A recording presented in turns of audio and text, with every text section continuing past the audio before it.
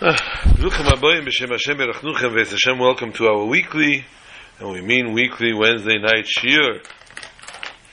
The Nishmas Ephraim Chanei Yom Tevlipa, Shmuel Yaakov ben Moshe, and Jeanette Bas Abraham Hakoyen. Shabbos Parshas Shemini, Parshas Porah. Very, very, very rare. Not very, yeah, it is very rare. Because usually Shemini, the famous saying of Shemini Shmeina, like last year, we learned Shemini 8 times. We learned it on Shabbos before Mincha, on Monday and a Thursday, and then there was Pesach. So we learned it again on Shabbos Mincha, and again on Monday and a Thursday, and then Pasha Shemini. So there was 8 times laning of Shemini. But this year, not only we're not laning it after Pesach, not only we're laning it before Pesach, we are laning it way before Pesach, we are laning it actually on Pashas Porah. And Tavshin Chaf Hei, it was actually Pashas Porah. But very rarely does it come out this early. It's just a matter of fact that the Ibiyar, even with the Ibiyar, it's still coming out on Pashas Porah.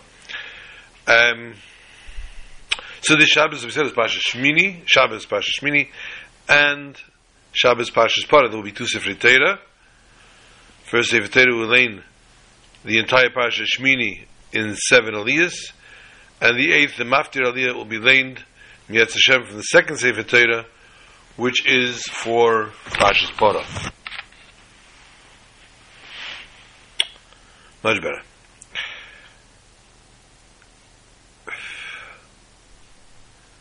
Pashas Porah. Let's just get the yaks out of the way. Pashas Porah. Out of the 4 parshas that we learn, the special parshas, we had Shkolim, which was Shabbos Mevorchim Adar, or if Rosh Chodesh Adar comes out on Rosh Chodesh Shabbos, then would be Shabbos Shkolim. Zocher, which is the Shabbos before Purim, regardless as to when Shkolim was. Shabbos before Purim will always be Zocher, as it was last Shabbos. Not this past, the Shabbos before. As Purim was already last week, it's a week since Purim. Wow, and how many people still haven't recuperated?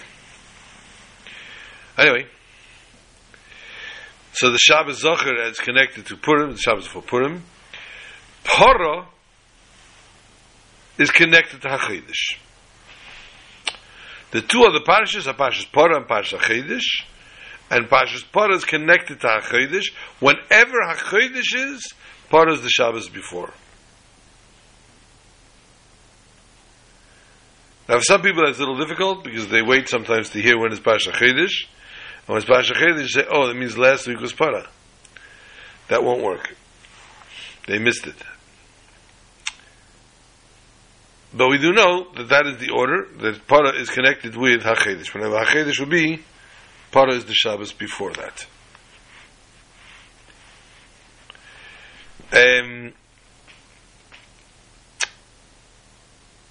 Therefore, this Shabbos is Shabbos Mevorchim HaChodesh Nisan, and Mi'etz Hashem next Shabbos will be Pashas HaChodesh, because it will be Shabbos Rish Chodesh Nisan.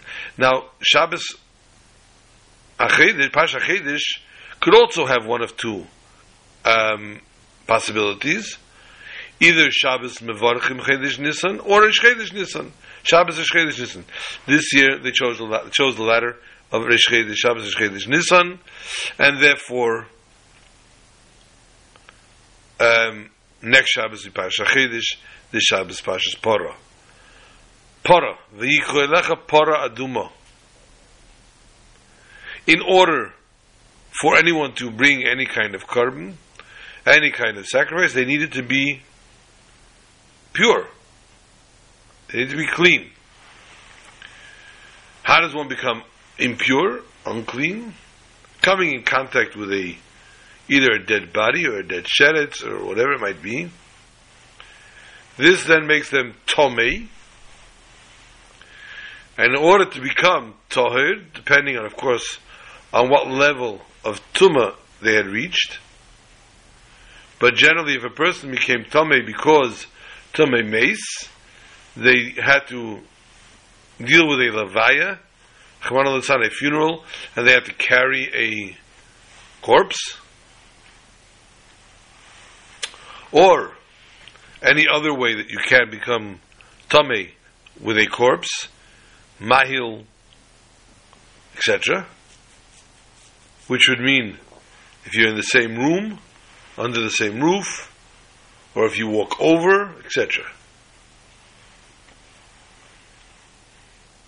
So if they become tamei, then they have to wait till they bring the red heifer, the pora aduma, and the pora aduma is burnt, and then the ashes mixed with special water, and the person is then sprinkled, with this water and blood and whatever else, and then they wait till evening and they become tahir. However, we have spoken about this many times in Parshas Chukas, which is what we read for Parshas Para, how the chok of Para Aduma, being a mitzvah with something we can't grasp with our own mind, a mitzvah that we don't understand on our own, because it doesn't make sense really how that very same potion sprayed on a person that is tamei, making him tahir, that very same potion sprayed the person, the kohen that sprays him, becomes tamei. Albeit till the evening, but he becomes tamei nonetheless. So it's obviously a very, very difficult mitzvah to understand, to grasp, and not all mitzvahs, being that there are different categories of mitzvahs that are called mishpatim, mitzvahs that are called chukim, mitzvahs that are called edus, each one in its own capacity. Mishpatim are the ones that we take, that we understand on our own. Edus are testimonial, and chukim are mitzvahs that we don't really know the answer to. They understand the reason to. Therefore, Paraduma is considered one of the chukim. It's chukas HaTeira. Actually, it's the chok of the Teira, one of the most pertinent ones. We've spoken Parshas Chukas many times about the relevance, etc. How they connect and how it fits into the world, lifestyle, etc.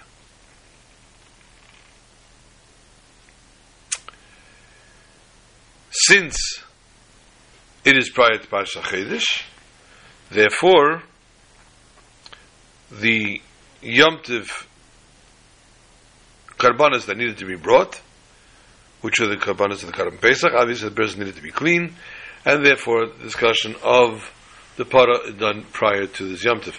Although there's Shuas as well, and Sukkot as well, also where people needed to become Tahir, it's at this point of the year that it is mentioned. Parshas Shmini. Parshas Shmini is like every parsha in the Torah. Wow. It's a wow parsha. It starts off talking about Yom Shmini, this 8th day of the dedication of the tabernacle in the desert. Goes on to talk about the dedication itself. It talks about the two sons of Aharon. He had 4 sons, the 2 sons that passed away, which we'll hopefully discuss. And then Karbanis, then it talks about animals, the kosher, the non-kosher, fish, etc. All in one parsha. Needless to say, one of the mainstays of our conversation, there are two mainstays of our conversation, of our sichos tonight, our shir. One will be not tchilosan v'seifim b'tchilosan, the connection of the beginning of the parasha and the end of the parasha.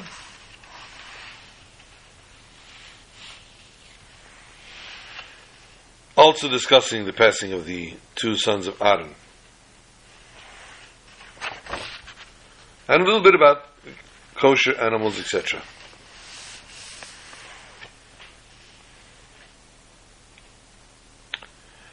Pasha Shmini is called Shmini because Vahi B'Yom HaShmini was the 8th day, and therefore the name of the parasha is Shmini. And these are the days, this is what happened, the occurrences that took place, as we said before, the 8th day of the dedication of the Mishkan. 7 days they were working, every day there was another dedication. It was stood up and taken down and stood up and taken down. Finally, on the 8th day, it was set up. And then they began to have Avodas HaMishkan.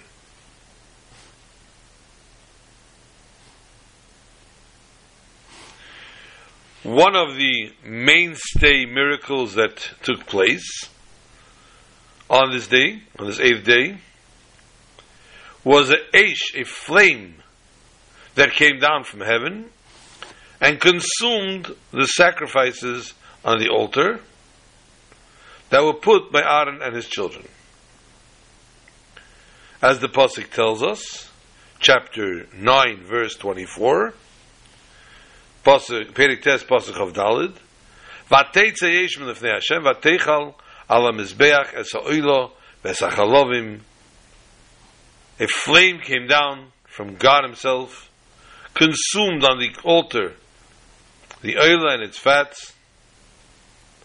Vayar kolom vayarenu vayiflo pneim. The entire nation was shook from this, and they fell on their faces. This is a high point. A high point of the 8th day. Tremendous occurrence. The entire nation shook from this occurrence. Then we hear again, Vateitze Eish, the flame goes out, when it involved with the sons of Aaron, as we said, Nadav and Avihu. What exactly happened to them? They had, as we discussed in many years prior to this in Shmini, they had a tshukah, a yearning to attach themselves to the never-ending holiness of God. Until this tshukah achieved such a level that they came to what's called kalos hanefesh. Their souls just left. Generally, the purpose of a person in this world, oh no.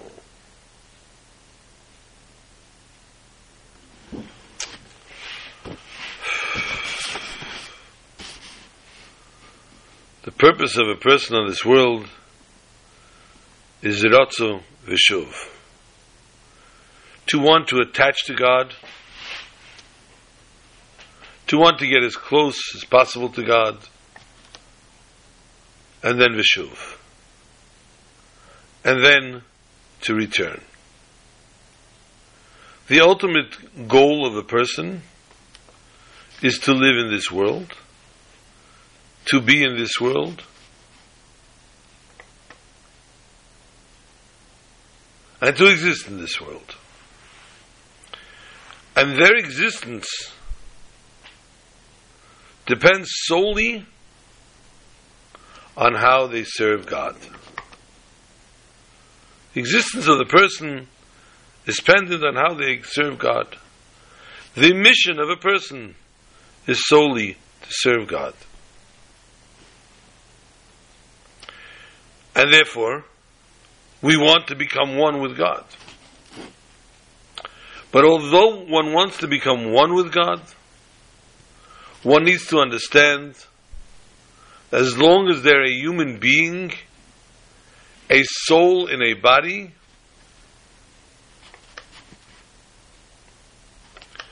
they're becoming one with God. They're becoming one with God is a rotzu v'shoiv. Although they want and they have a yearning to attach, they need to also return thereafter. But they didn't have that. They couldn't find any place in this world any longer. They only wanted to be connected and attached to God. Which shows us how great and how high and spiritual the Jews were at this point. So much so they needed to be warned, be careful, you don't go and end up in Kaleitz HaNefesh, in Demais. As much as they wanted to be attached to God. In that very same parsha, which tells us how great and how wonderful and how high the Jews had achieved and ascertained, that very same parsha, it continues and tells us of another level of the Jews.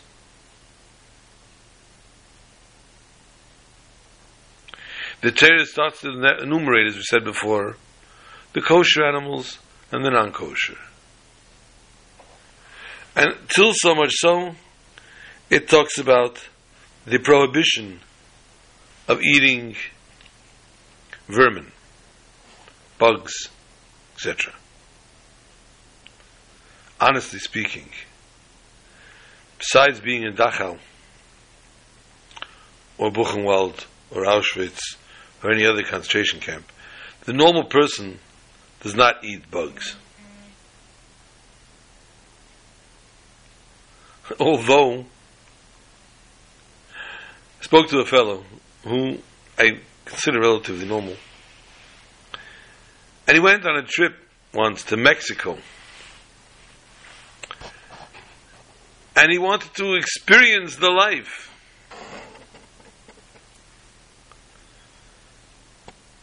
And they eat in Mexico some odd dishes, amongst which he found a burrito. And I didn't even want to talk about what was in there. But he said he tried it because he wanted to try the full experience. Hashem Yishmar.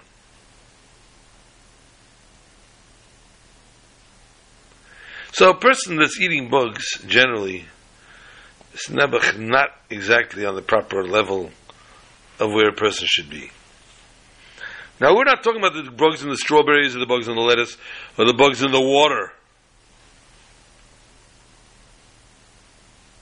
We're talking about downright eating a bug, an open bug. And generally, a person is revolted by the thought. It doesn't logically dictate to a person to eat a cockroach. Just bite into it. But yet, the Torah takes time to warn him against this. So therefore, it teaches us that the Torah in our parsha is talking about the people of the Shmini L'Miluim that went till Kaleitz HaNefesh, as the sons of Aaron went, and talks about the cockroach eaters. The question is, how does that come into this parsha? The Jews were not at that level. This teaches us a very important lesson of Kabbalah's oil. Acceptance of the yoke of the Almighty. Sometimes a person feels their Kabbalah soul is at a low point. They just don't want. They don't want to be attached to God, Chas v'Shalom. They have no thirst to love God.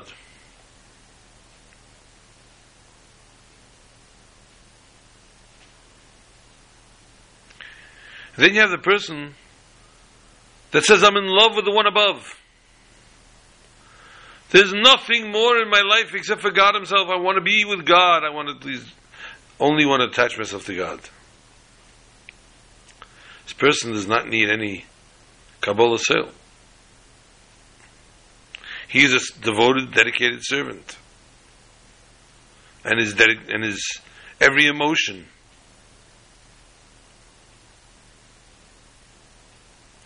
comes the Torah and teaches us. The concept of Kabbalah sale is a fundamental foundation to every service of God. It doesn't matter what level you're at.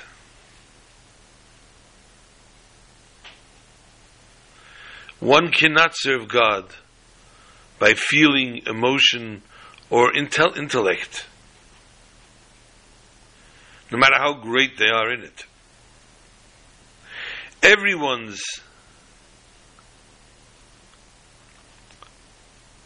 service to God properly is done with Kabbalah sale. I'm taught as such, and therefore I'm doing as such. It's extremely difficult, especially when it comes, you have to hear Psak Din. When you have to hear Das Torah, Torah's opinion. Many people say, who are you? Your beard is bigger than mine. Your hat size is smaller. What do you want to say? Why do you think that you can tell me or dictate to me Das Torah? This is where Kabbalah sale comes in. And if God forbid a person doesn't have Kabbalah sale, they can stoop quite low. So much so that they end up eating bugs, God forbid.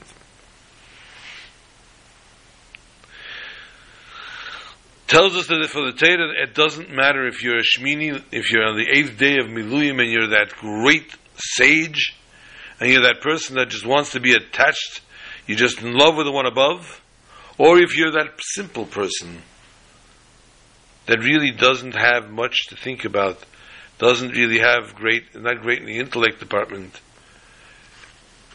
But if you don't serve God with Kabbalah sale, you're not on the right page.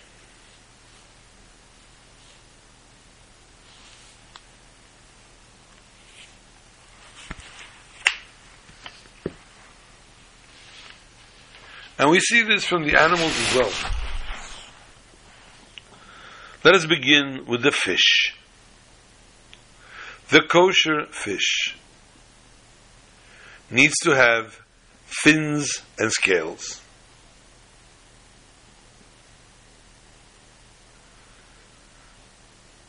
The layer of scales protects the body, and the fins helps it swim. Where does a fish exist? In water. And in essence, fish are symbolic to a Talmid Chacham, to the Torah sages, Torah scholars. And we know the famous story that Rabbi Akiva had told when Tunis Rufus told him, I'll give you everything in the world, leave the Torah alone. And he told him that there was a fox walking by the water. And when the fish saw the fox, started to jump, get very nervous that the fox would perhaps try to grab the fish out of the water. And the fox tells the fish, Tiraga, calm down, take it easy. I see you're scared. Don't be. I'm a kind fox. I'll protect you. Come out. Get on my back, and I'll protect you. Fish says fox. You're supposed to be the smartest of the animals. Yet you display such stupidity. Everyone knows a fish without water cannot exist. And so said Rabbi Akiva to Tunas Rufus. Everyone knows a Jew without Torah is non-existent. And so too, as the fish is underwater, the Torah scholar is immersed in the Ber Mayim Chaim, which is the words of Torah. And just like we identify the kosher fish by its fins and scales, a Torah scholar has the same two qualities.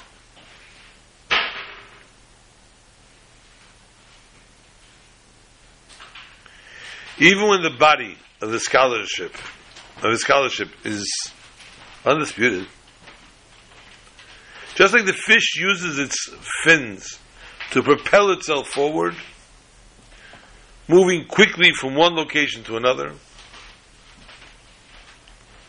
the same analgetically represents the Torah scholar studying Torah. And as he expounds in a deep thought of Torah, he needs to propel himself deeper and deeper. And this Torah knowledge that he receives from others, he uses to discover new layers of Torah, and Torah's interpretation, Torah's novel approaches, its application. This we see from a Torah scholar. The fins, however, are only one of the requisite signs of the kosher fish. Kosher fish needs to have, as we said before, the scales. If you keep score at home, the Gemara in Shabbos, Lamed Aleph, Amid Aleph, 31, side 1, compares Yiras Hashem, the fear of God, to the preservative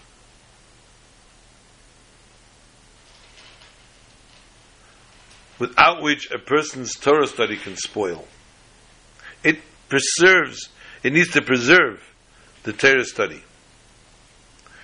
These protective scales that by the fish identifies the fish as a kosher fish represent also the fear of God that needs to accompany a person's Torah study.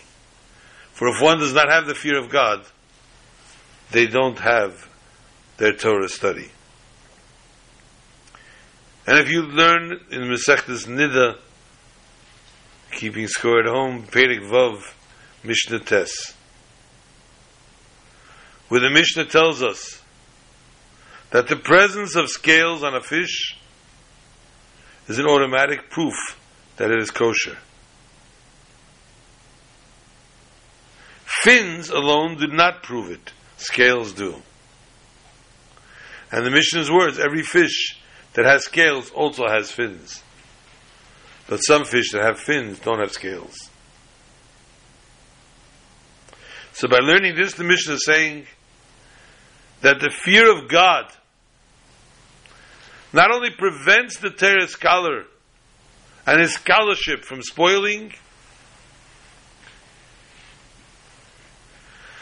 it also ensures that it has the proper effects on the person on his life and guarantees you'll ultimately contribute to that vast sea of authentic wisdom.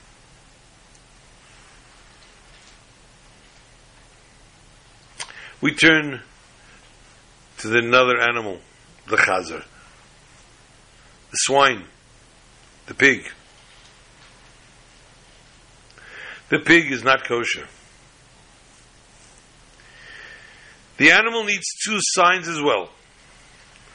Split hooves and needs to chew its cud. regurgitate its cud. The Eir HaChaim HaKodesh, the Heilig Eir HaChaim HaKodesh, says about this pasuk v'sachazer ki mafris parsahu v'shoisa shesa parsa v'hu geira le'yigor tami hu lachem. Because it has the split hooves, which are completely split, but it does not regurgitate its cud, as we said, it's unclean. Chapter 11, verse 7, Perik Yiralef Pasuk Zayin in Vayikra. Says the Eir HaChaim HaKodesh, according to this, the Osid Lova in the time of Mashiach, the pig's nature, and consequently its status of non-kosher, will change. Which means to say, the pig is non-kosher only as long as it doesn't chew its cud. In the future, however, the pig will chew its cud. And it will still have its split hooves. And it will become a fully kosher animal. Ew. What a thought. Anyway, the idea of this horrible non-kosher animal becoming kosher, being transformed into a kosher animal, is actually only used by the pig. As we said, the only deficiency the pig has is not memaligeda, besides being filthy. On the other hand, there are animals that do chew their cud, but they don't have split hooves. They will not get split hooves when Mashiach comes. They will remain unclean.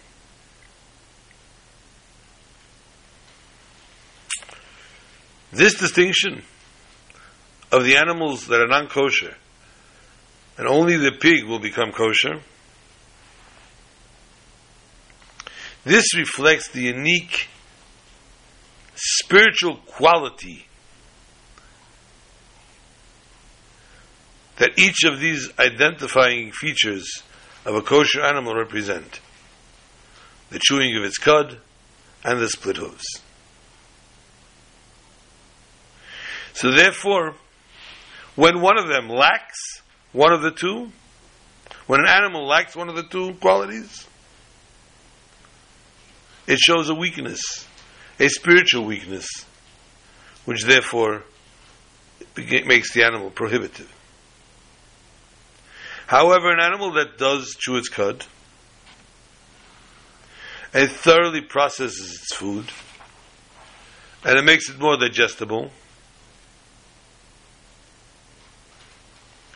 this symbolizes the person whose inner character is exceptionally refined. Whilst the pig, in contrast, does not process its food as thoroughly, it bears other sign of a kosher animal, the split hooves, which is a limb, and the limb that gives it mobility. Therefore, the pig represents the person that's unrefined within. Their character is unrefined, but their deeds are up to par.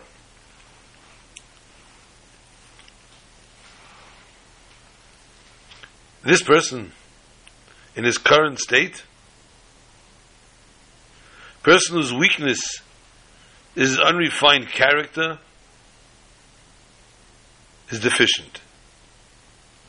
But the Osud Lavai, when Mashiach will come, it will bring elevation and refinement to the entire universe, including the internally deficient people. And therefore, combined with the person's good deeds, he will have both spiritual qualities represented by the kosher signs. And so, of course, correspondingly, though the animals that don't chew their cud will remain non-kosher, even at the time of Mashiach, for nothing can compensate for the lack of mitzvahs in actual practice.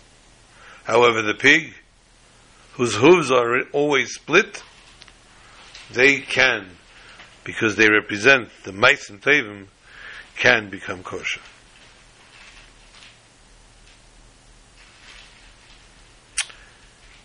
Let's touch upon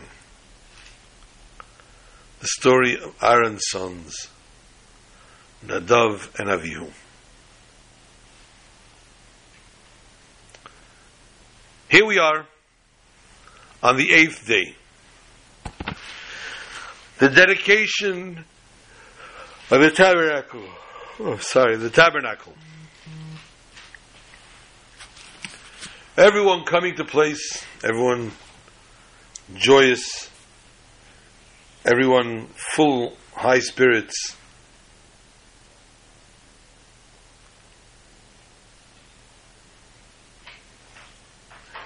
Missing something here.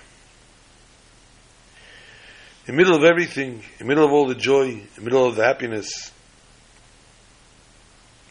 in the middle of everything, a tragedy. A tragedy of horrific ramification, of level, of horrific dimensions. Nadav and Avihu, the sons of Aaron, perish. They were punished with a sudden death. And Rashi explains, according to Rabbi Shmuel,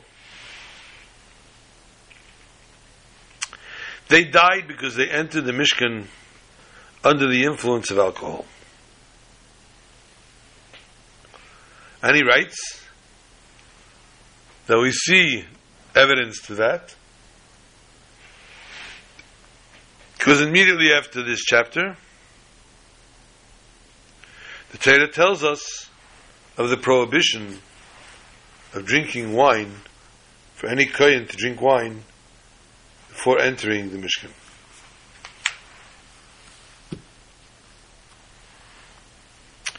And then he says, and to understand this, I want to give you a parable that the Medrash relates to us of a king once found his devoted Bembayis, an aide, domestic aide, going into a tavern. Without a word, the king had him put to death. And he had another aide put in his place.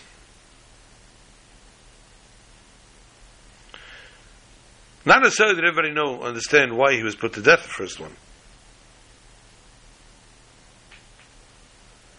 But then, the king called in the new aide and he told him, do not enter the doors of taverns, which was the cause of death of the first aide.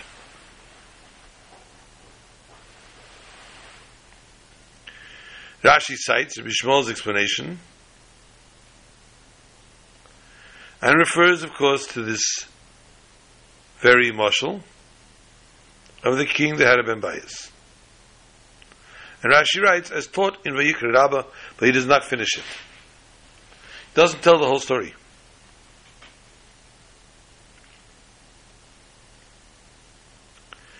Rashi draws attention to the opening words,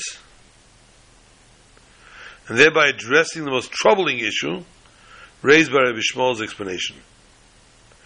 How is it possible that God punishes these two children?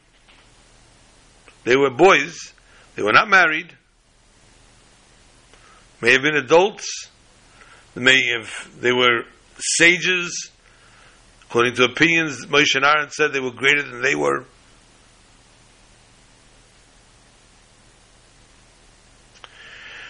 They are punished by death for entering the Mishkan while intoxicated. How? You never told us not to. And the proof is, you're telling me, then why do I think that's the reason? Because right afterwards God makes the commandment.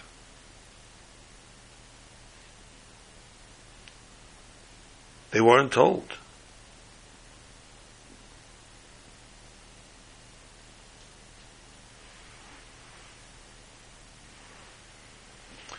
And the parable is one of tells of an aid that was not warned beforehand.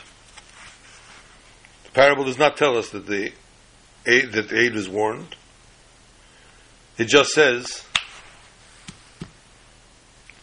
he was put to death. And the second aid didn't even know why.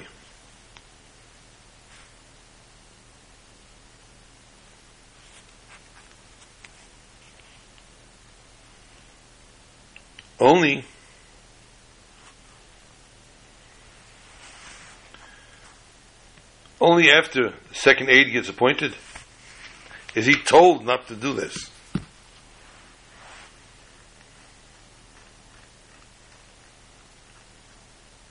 The aide needs to understand, as a member of the king's household,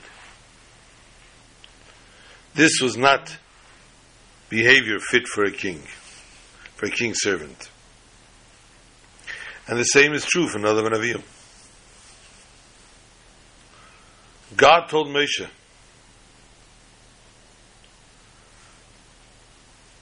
Hakrev Melai, those who are closest to me, nearest to me, Ki Kodeshani. Even entering the Mishkan after drinking wine was not a prohibition. They should have understood instinctively this was the proper way to behave if you're coming into a king's palace.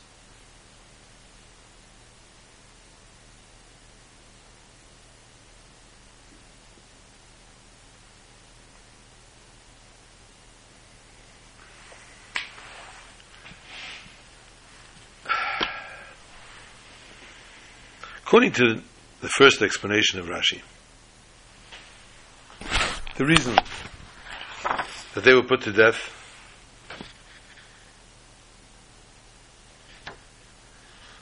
was because they said a psak, halacha. They rendered a decision, a Torah decision, in front of their teacher.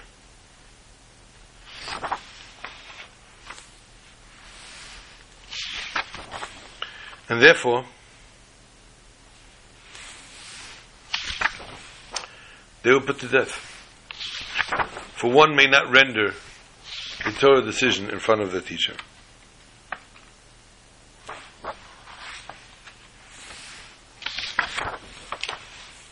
And the second explanation tells us how they were intoxicated.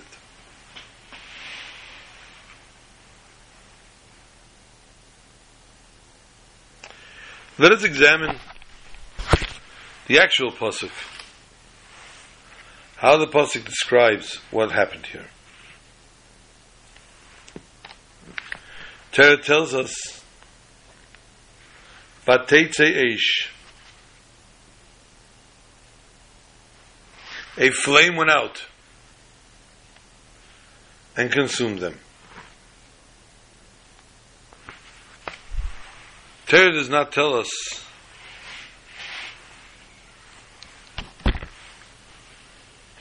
they were stoned or any other death. Vateitze eish. Earlier the parasha said, as we said, the climax of the parasha, the high point, the zenith of the parasha, Vateitze eish. A flame went out from Hashem, from God, and consumed on the altar sacrifices. Now once again, Vateitze Eish.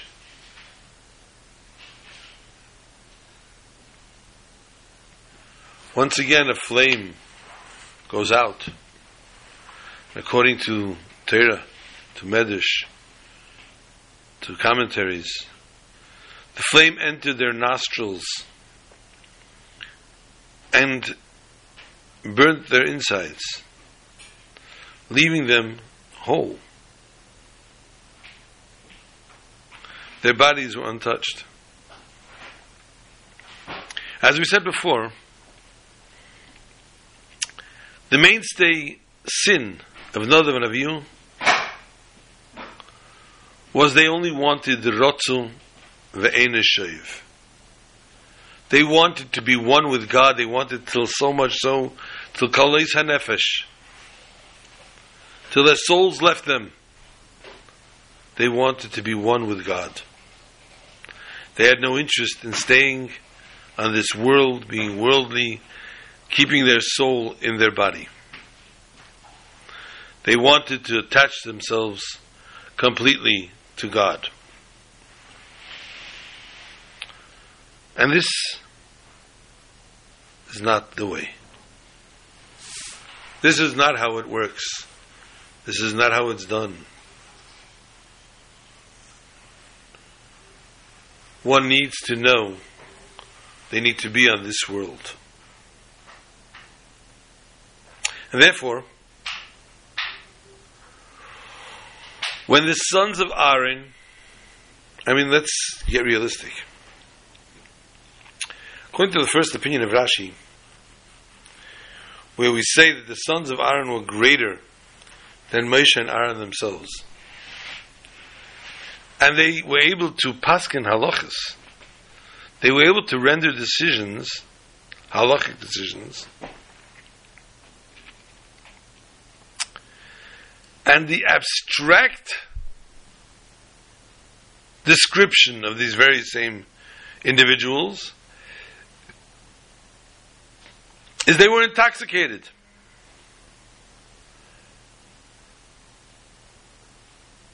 Lama reden praktisch, Kinder. Let's talk to the point. Such special, holy individuals who only had one thing in mind, to be attached to God Himself. And were able to render halachic decisions. Intoxication, really? Sat and drank? Imbibed?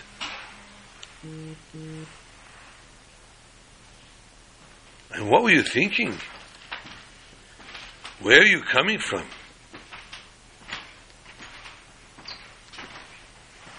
How do we justify this?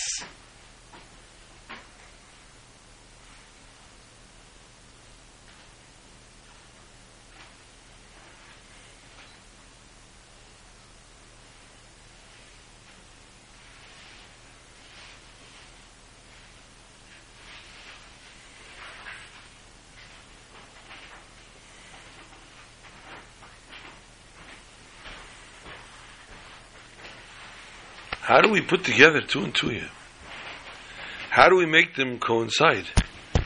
They were so holy, or they were drunks? What's going on here? Torah is represented by oil, by wine.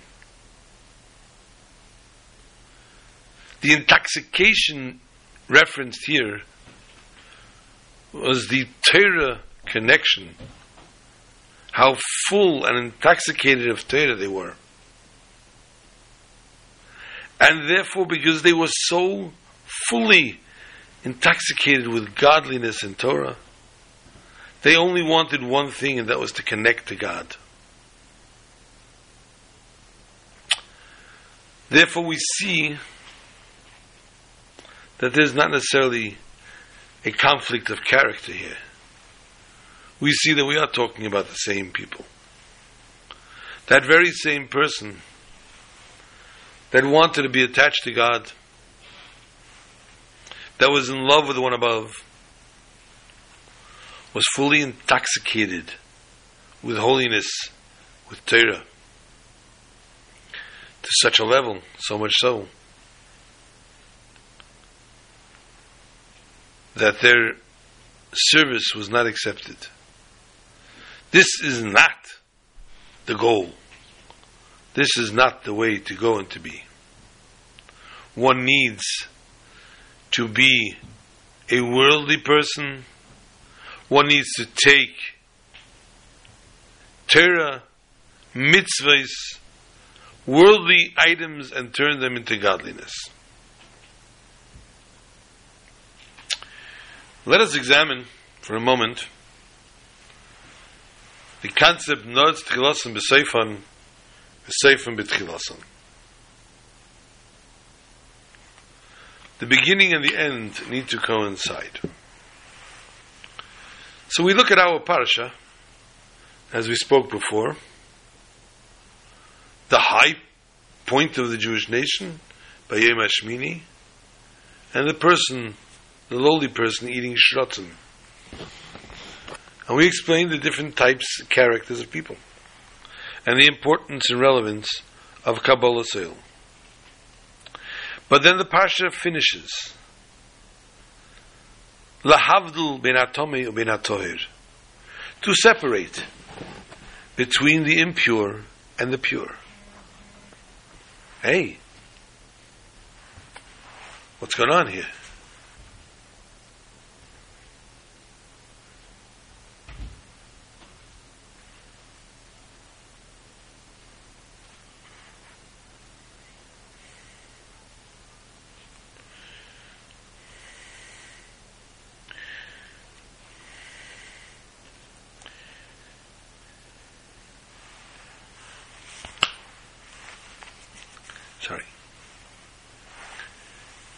The beginning of the Parsha starts at the highest level of the Jews and finishes off the separation between pure and impure. So much so that the word Shmini comes from the Shemina. The number 8 is a holy number. It symbolizes above nature. Nature is 7 days of a week. Nature is a 7th cycle. One above that, the 8, is one above that.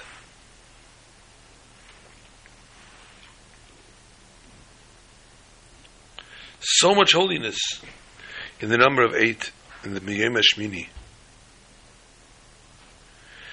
There's no concept of bad found in it even. And in this very Parsha, as we said, we find all the animals, but more importantly, the Parsha finishes Lahavdul ben atomei ben atohir, between the impure and the pure.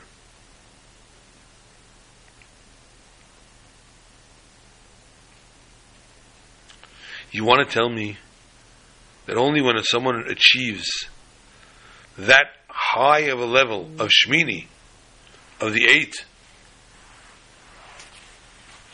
only at that point can one achieve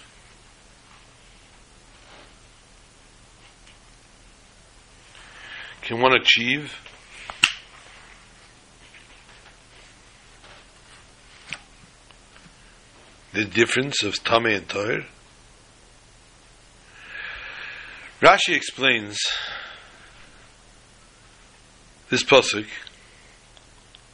to teach us lahavdul ben advarim dakim va'adinim, to make a separation of the fine points.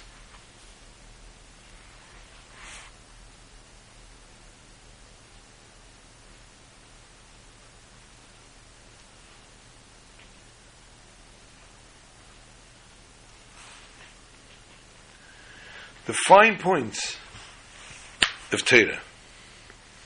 When it comes to shechita, slaughtering, halacha, the knife, the sakin, needs to cut through most of the kana and the veshet, the windpipe, the food pipe.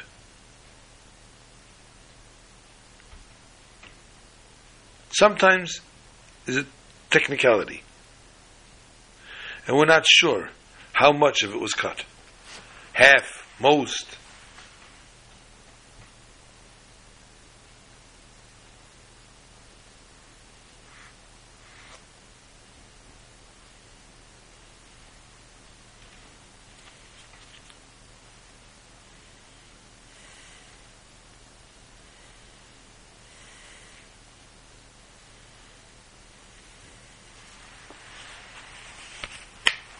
It's technicalities.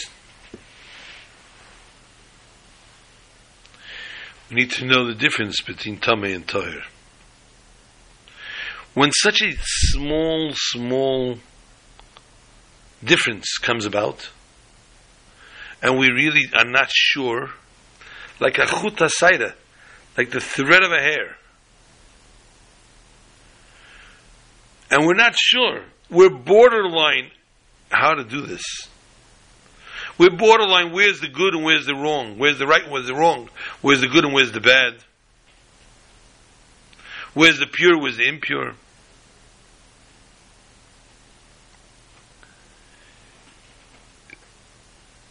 Where's the kosher, where's the non-kosher? The normal person can't decipher that. The Yetzer Hara comes along and dresses himself up like a big tzaddik. And he comes along and tries to convince you how, no, this is not a problem. It's good, it's fine, it's perfect. And we're not sure. We're borderline on this. It's possible for the person to chas v'sholom fall into this trap. Lahavdil ben atomei ben atoir. For this, we need to reach and achieve the level of Shmini. When the person is still within the nature, the Yetzer Hara can work on him. When the person rises above nature, which is Shmini, then they can achieve and can overcome the Havdil, the separation. A Jew's connection with God needs to be so strong that even the Seichel cannot deter the person and take him away from God's will. He needs to be totally developed and understand what is God's want. Totally connected with Shmini, above nature, one step above. And then we can find the hidden words of the evil and how to uproot them and how to weed them out. And therefore, it's Dafke in Pasha Shmini, where we get the Koyach of Shmini, that we find that very same blessing. We find that same concept of the Havdil ben Atoir, ben Atom ben Atoir, because only in Shmini can we overcome this. May we have the strength of overcoming all the evil inclinations, trials and tribulations that He gives us. And more than anything else, we should see and be zeicha to the Parah Asiri, the 10th Parah, brought by Moshe Rabbeinu again, by Mashiach Tzidkenu, in Yerushalayim this Shabbos, we can bring once again the kosher sacrifices in the Beis Hamikdash Ashlishi. Shabbat Shalom to all.